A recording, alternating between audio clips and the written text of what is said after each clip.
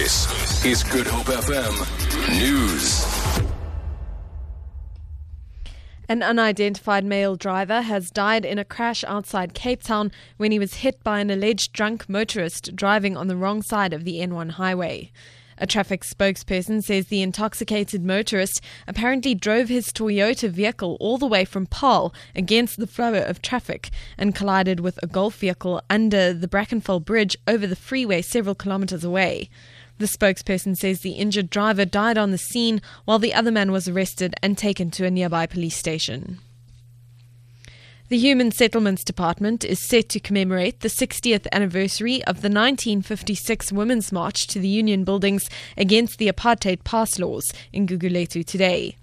The ministry says this is also a build-up to a demonstration the party is planning on the 9th of August, where women across race, age, class and political affiliations will descend on the Union Buildings in Pretoria. Spokesperson Isaac Skosana says the aim is to empower young women. We're calling on young people, especially young women, to say to them, if the women of 1956 could make it to the Union Buildings against apartheid pass laws, the women of today, they can make it as well to fight the scourge that is facing women, that is in terms of women abuse, child abuse, and also in terms of economic empowerment for women. Zulu King Goodwill Zwelithini says South Africa recognizes all its people regardless of different faiths and belief systems. He addressed hundreds of his followers and people from the Muslim community at Nkandla in northern KwaZulu-Natal. In his address, he also called on all traditional and religious leaders to take the lead in the fight against HIV and AIDS.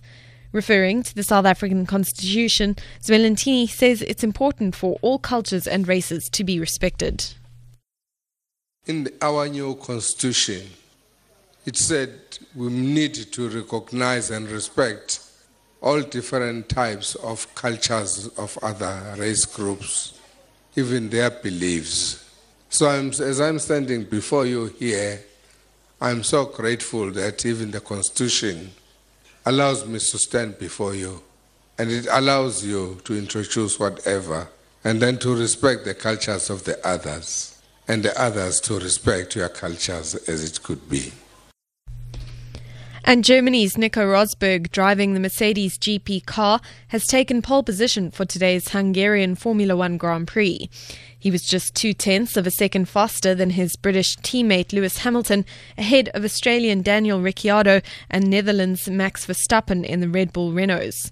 Germany's Sebastian Vettel in the Ferrari and Spaniard Sainz in the Toro Rosso will start on the third row on the grid, with the two McLaren Hondas of Fernando Alonso and Jenson Button on row 4. The race will commence at 2 p.m. our time. For Good Hope FM News, I'm Amy Bishop.